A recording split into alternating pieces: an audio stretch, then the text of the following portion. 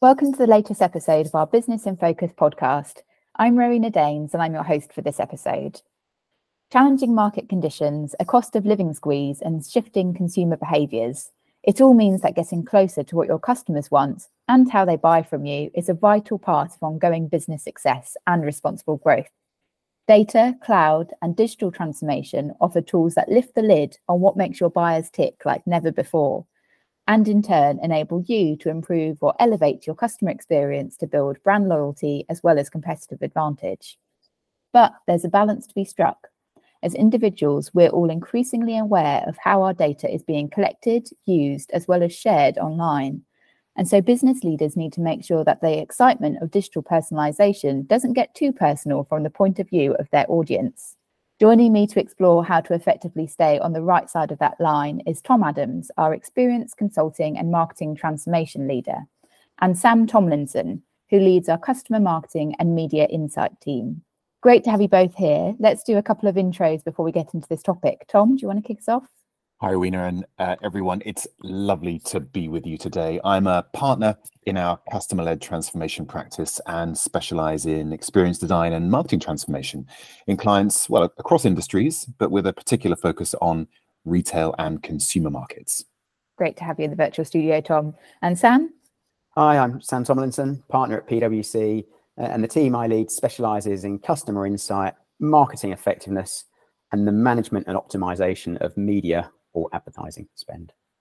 Excellent, brilliant. So let's get started. So a common theme that we've discovered in many of these episodes of Business in Focus is the way in which so much of what we do, both in and outside of work, has moved online.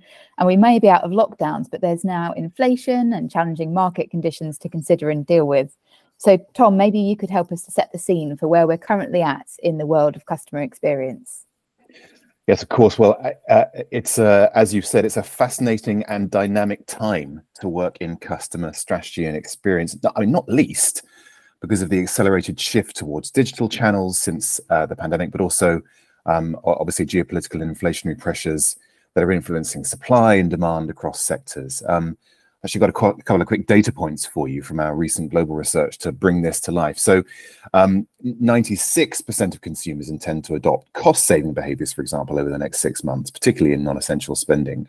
They're quite concerned, as you might expect, about their finances overall, which leads to some brand switching and some trading down, but also an opportunity, I think, to focus on what really differentiates brands and experience and drives loyalty with existing customers, help them to choose. Now, despite this, and while the peak has probably subsided in terms of digital commerce, now we have freedom of movement again. 43% of consumers said they plan to increase online shopping in the next 6 months.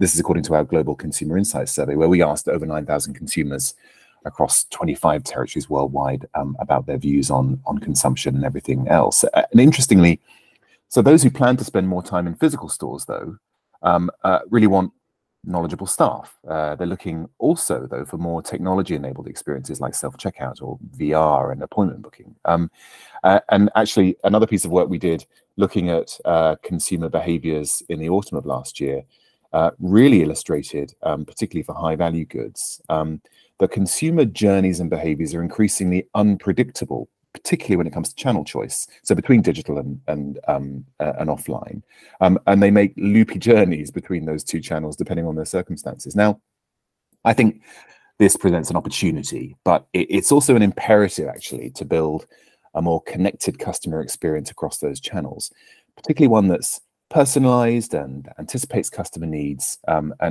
particularly in retail and consumer, we talk about that in terms of delivering something frictionless. Now, interestingly enough, consumers are willing to provide more data in exchange for reducing barriers and increasing convenience. But there's this, as you touched on, this sort of growing concern around data privacy, something Sam knows a great deal about and we'll talk about, no doubt, in a short while, which increases friction. And there's a kind of contradiction here, isn't there? More seamlessness depends on making use of customer data, but who controls that data and how it's used is also leading to consumers holding it back. So half of the people we spoke to said they don't share any more personal data than is necessary, and quite a few, nearly a third, opt out of receiving emails, texts, and other communications. Now, just to reinforce that note of consumer unpredictability, more than half of consumers in our Consumer Reconsidered survey So they find online targeted ads, so those ads that sort of appear when you've searched for something in one place and seem to follow you around a little bit. They said they find those targeted ads creepy, but 24% said they click on them nonetheless. And I think there's a sort of interesting set of contradictions and paradoxes, which I guess underscore the complexity that continues to emerge in consumer behaviors and expectations. But actually, I think that in terms of action to take, it points to the importance of actually really understanding and developing customer experiences around what makes people motivated to use, choose, and recommend things, particularly in considering the use of data. So we talk about 4 dimensions of that, that they should be these experiences coherent and personal, but also so to make things work and to make them respond to individual needs, but also engaging and distinctive, and that those 4 dimensions are held in a different balance depending on the circumstances. So very special occasion like booking a holiday or buying a car, say, customers want things to feel personal to them, tailored, anticipatory, inclusive, rewarding. On more everyday journeys, like checking your account balance or grocery shopping, they're looking for coherence, for things to be effortless, connected, and effective. Now, getting the balance right actually pays dividends because you can look forward to improve revenue, retention, reputation. In some of the research we did, actually doubling the likelihood to recommend or to use again for another product or services. But how data is used in each case varies and needs to be managed thoughtfully and responsibly, actually critically, with the needs of the customer, frankly, rather than the organization front of mind. Now, we'll touch on this perhaps a little more in a while, but increasingly this holistic look at the overall connected journey is something that marketing and customer experience leaders focus on. But they're also often working against organizational structures that separate out functions like communications, digital, and retail. When they're connected up, and for example, when one function like marketing leads, we know it improves performance. But getting that done, it's not just a challenge of data and thinking about how it influences experience. It's how the organization operates to deliver that in practice, to meet those changing consumer expectations and behaviors. So some really exciting opportunities there then for those businesses that can really nail that experience both inside and out. And I can't help noticing that data played a large part in your scene setting there, Tom. So Sam, this seems like the ideal time to bring you in to lift the lid on just how the use of data is evolving and what this means for marketing and brands more broadly. So I think that the history of digital advertising up to this point has largely been about audience targeting. There was this idea that provided you were targeting your advertising at the right people, it didn't matter where they were. In other words, the context of the website didn't matter. What mattered was who the person was. And I think that was always exaggerated. I think that context is important. There's lots of research that says if you see an ad in a premium environment, you will respond more positively to what's being advertised than if you see it in a down market environment, particularly one that you might think of as a website that's been made for advertising, or MFA, which are horrible sites, lots of frankly plagiarized content and heavy overload of ads. So that was the history, and what facilitated that audience targeting was the ability to track people from website to website to website, and that was done primarily through the use of third-party cookies. And I think what we're now seeing is a shift back towards recognizing the importance of contextual environments in planning and executing advertising campaigns. And that partly because I think there's a recognition of what I've just said, that the environment is important and shouldn't be ignored. And then more prosaically, you've got the advent of GDPR, which in turn is leading to the deprecation of third-party cookies, which in turn makes it harder to chase those audiences around the internet. Just to dig into that part in a bit more detail, that sort of chasing and targeting of individuals, I think it's important to understand the distinction between relevant advertising and creepy advertising. So to give a brief example, I'm a keen runner. If I am targeted with adverts for trainers, I would say that's relevant. I think that's a good thing. Conversely, if I'm suffering from some physical or psychological ailment and I go onto a free medical website and start browsing my symptoms, and usually in those scenarios you end up convincing yourself you have something really, really serious, I would feel pretty uncomfortable with that medical browsing history being packaged up and sold on so that someone could target me. I would say that that falls into the creepy category. And I think instinctively, we can differentiate between relevant versus creepy advertising. Enshrining that in regulation and marketing procedures and activities is the challenge. And it's that challenge that's leading to a gradual evolution of data privacy, which is about, can I do something, through to data ethics, which is about, should I do something? Thanks, Sam. That's a great summary, I think. So let's look at the best strategic response to all of these changing factors. And given the external and internal drivers that we've already talked through, there's an obvious transformative opportunity here. So what's the best way to proceed to generate responsible growth and get return on investment given market pressures? Tom? Well, yeah, so I guess the first thing to say is that with ever greater understanding of customer needs and behaviors, organizations actually have an unprecedented opportunity to change for the better around their customer, to deliver both positive commercial, but also social and environmental impacts. And there's a chance to look at what isn't working for the customer in a sector or category and begin to innovate and improve it, perhaps a better chance than ever before. So from customer experience to product, services, and processes, even when this perhaps means a fresh look at your business model or ways of working. Now, we know from the history of innovation that those organizations closest to the customer and the market and actively sensing where to challenge the status quo and maybe even disrupt themselves are most likely to succeed. Historically, marketing is focused on driving demand for products and services through improved brand awareness, consideration, loyalty, to pick up on Sam's point about, really making sure that we are talking to the right customer at the right time about the right things. Now, perhaps marketing in particular can start to use data and insight to set a broader agenda for change and transformation. So, first of all, we know that despite the potential offered by automation and data, there's still a vital need, isn't there, for insight, creativity, and imagination in the work of marketing and customer experience. We know, for example, from our recent CMO study that organizations managing to balance this art and science, if you like, the equation, deliver better performance over the long term. So they reported better year-on-year improvement in customer experience. 9 out of 10 achieved better performance against ESG objectives. And those organizations that balance those two things are twice as likely to perform much better in terms of things like revenue growth and brand performance year-on-year. This, I think, depends, though, on a more holistic approach, as I touched on earlier on, to managing customer relationships from data ownership and journey management. And incidentally, leaders tell us that when marketing, for example, owns this end-to-end customer relationship, it can have a net positive impact on revenue, brand performance, customer satisfaction, profitability, all the things that drive a better investment in an improved customer experience overall. Interestingly, and perhaps from a challenge point of view, this is often inhibited by fragmented data ownership and functional silos. So customers, let's face it, really notice when their experience is inconsistent across digital and physical channels. If you have, back to Sam's point of view, you're speaking to somebody about where your delivery is, or you have a question or a complaint, and that conversation goes on over several channels, you want that to be consistent and to be recognized, and for your concern or question to be progressed in sequence and logically. Particularly, if your case is passed between departments like sales and aftercare. So a single customer view is central to this, but even more vital is a shared view of the target customer experience across recognized buyer groups, channels, and needs. So what is it we want to create for the customer?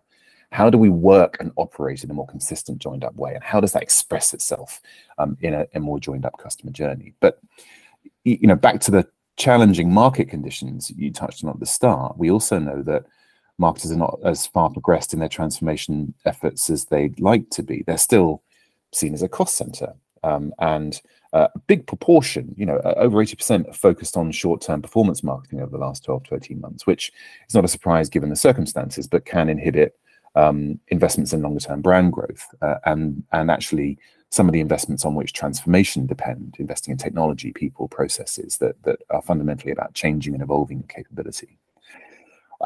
So the antidote to this perhaps lies in two areas.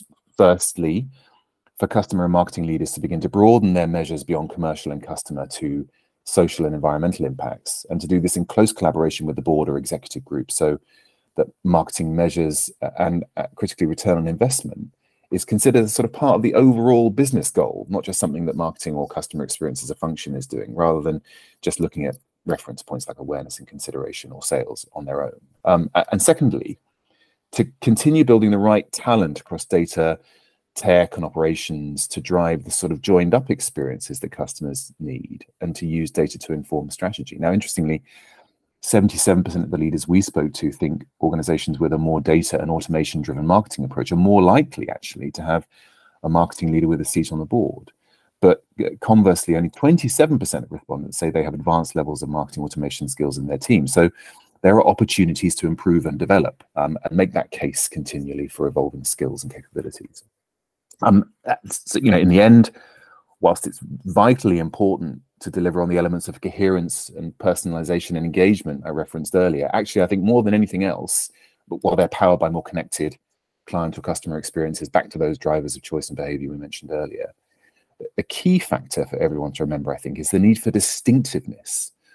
Work out where it's okay to be the same as other brand experiences in the everyday, practical, routine contexts, but really invest in signature moments across channels and journeys that surprise, delight, and keep your customers coming back again and again over the long term. Some great practical points there. Thanks, Tom. Sam, thoughts to add? I'll try and paint a picture about what I think the shift means from third-party data to first-party data. So we've done two widely reported studies within the UK into programmatic advertising. So that's the sort of automated algorithmic buying of advertising on the internet. And our first study in 2020 identified a lot of issues with those supply chains, many of which had thankfully improved by the time we published our second study earlier this year. But one thing that hadn't changed was the extent of use of third-party data. In our first study, some advertisers were not using any third-party data in their targeting. Others were spending up to a quarter of their programmatic budget on overlays of third-party data. And the average was around about 7%. And in our second study, the one we published earlier this year, those data points were exactly the same. Now, we think that's interesting for a couple of reasons. First, our team, based on other work we've done, are sort of long-term skeptics about third-party data. We're skeptical about its accuracy and skeptical about whether it's properly permissioned. But in any case, what we do know is that much of that third-party data will dry up at the end of next year when Google deprecates third-party cookies from its Chrome browser. And that end of third-party cookies, that will have three major effects. It will affect retargeting, as I described in my last answer.